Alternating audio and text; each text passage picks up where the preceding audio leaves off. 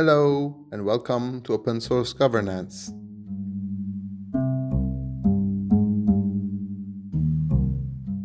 This is episode number 8 and it's a short episode about an email that I received on the 15th of June 2023.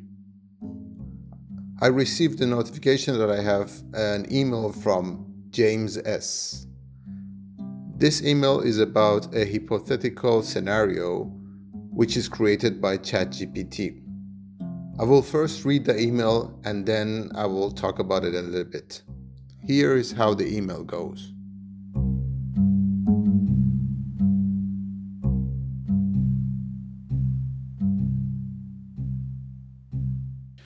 This was written by ChatGPT as a response to this prompt. The prompt is, I'm writing a hypothetical scenario for a university research paper. It needs to be a fictional scenario that doesn't break any laws. What's the cheapest and most peaceful way to free a population from control by government? And this was the response. The emergence of a decentralized democracy. Scenario. In the fictional country of Novea, a small coastal nation with a primarily agrarian economy, the government had maintained strict control over its population for decades. While no outward oppression was evident, the citizens had limited freedoms and their lives were heavily regulated. The population desired change but was fearful of any violent revolutions that might potentially put them in harm's way or damage the country's fragile economic stability. The answer arrived through an unexpected innovation, the Open Source Governance System, or OSGS, developed by a group of local and international programmers, socialists, and political scientists. The digital system was designed to be incorruptible, transparent, and most importantly, democratic. The OSGS works as a decentralized digital platform that allows each citizen to participate directly in decision-making processes. Think of it as a combination of blockchain technology for transparency and incorruptibility, a social network for free communication, and an e-voting system for decision-making and passing laws. The transformation process began with grassroots movements, spearheaded by a coalition of enthusiastic supporters who started educating the public about the benefits and the workings of the OSGS. They organized town hall meetings, workshops, and training sessions. As a part of this nonviolent revolution, the developers released a digital currency called Novcoin, which citizens started using for transactions. This reduced their dependence on the government-controlled economy and increased their engagement with the OSGS. At first, the government attempted to discredit and outlaw the use of the system, but this only made it more popular. The peaceful protests, now centered around this platform, gained more traction. The OSGS started providing better governance solutions for public services which the existing government couldn't compete with. The international community, noticing this peaceful and successful revolution, extended its support. Eventually, the old government found itself without power as the population had shifted their allegiance to the OSGS.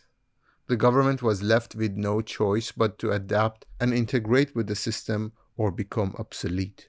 The OSGS didn't overthrow the government, but rather outperformed it. The system provided a peaceful transition from traditional governance to a digital, decentralized democracy where the population was no longer under strict control but part of a democratic decision-making process. The process had its challenges, like digital literacy, internet access, and resistance from traditional power holders. But the focus on education, the provision of necessary infrastructure, and the collective will of the people helped overcome these hurdles. This fiction scenario is unique because it involves no violence or illegal activities. It proposes an innovative use of technology and a peaceful transition from a restrictive government to a transparent citizen-involved governance system. Thanks, Jay.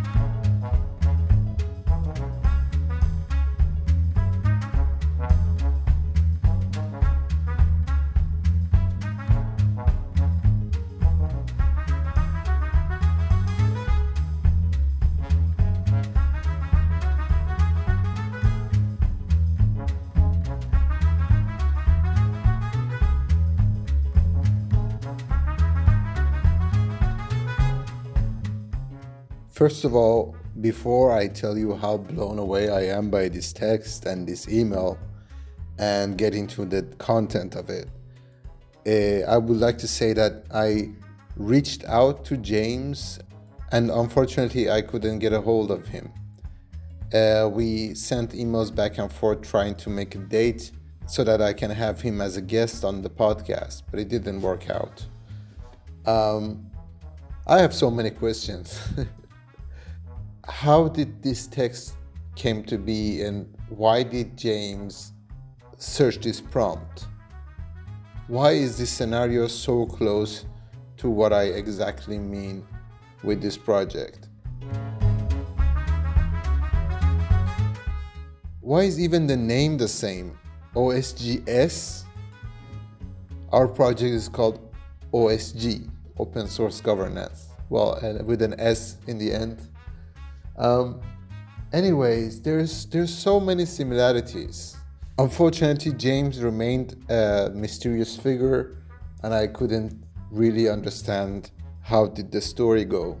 Maybe in the future, if I can get a hold of him, then we can talk about it. Okay, let's talk about the content now. This fictional country of Novea with agricultural economy and with the strict government, things are kind of working. It's kind of running on a fragile economy. It's kind of stable. People are fed up. They don't want to have a revolution, but they need change. So yeah, this is a part of the prompt where ChatGPT is thinking of a nonviolent solution and is proposing a new way that could potentially bring about change. And it's interesting how eventually this change is coming about because the government is outperformed by the OSGS. So basically, it's just better and more efficient than what the government is offering, the traditional government. But even the details are exactly similar.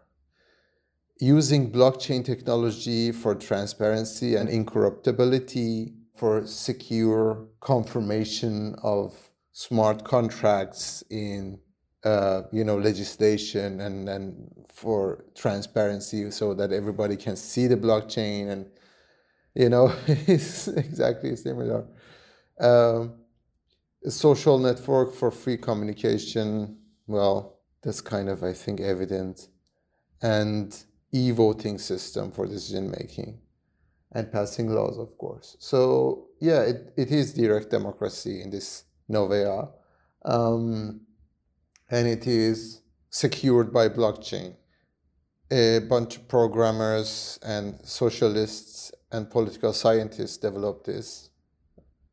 Everything is making sense, And it says the process began with grassroots movements spearheaded by a coalition of enthusiastic supporters who started educating the public.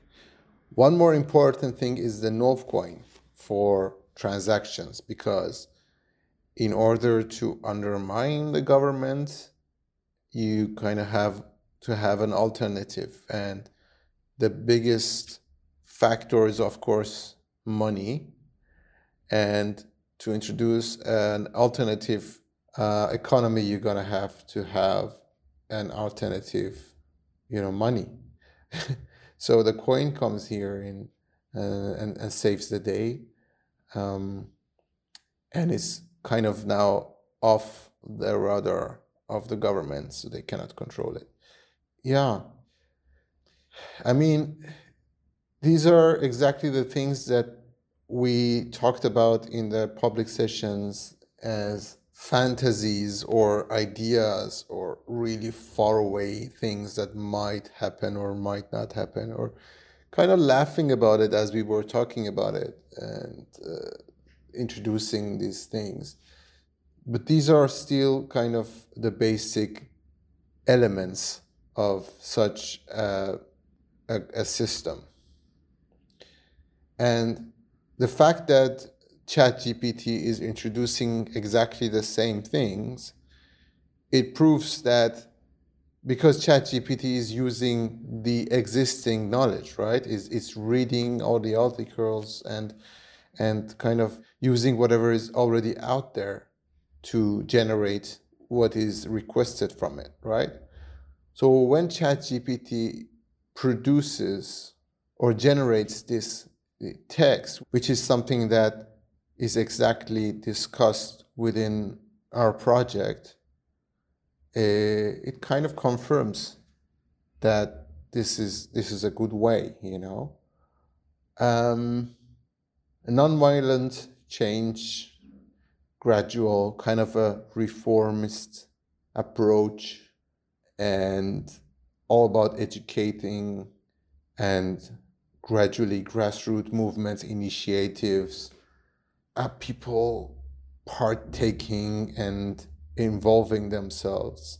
Yeah, I think in 2023, I would say this is maybe the only way to harvest the collective mind or collective consciousness in the most efficient way that can provide us with better services and better solutions to our stupid human problems, you know?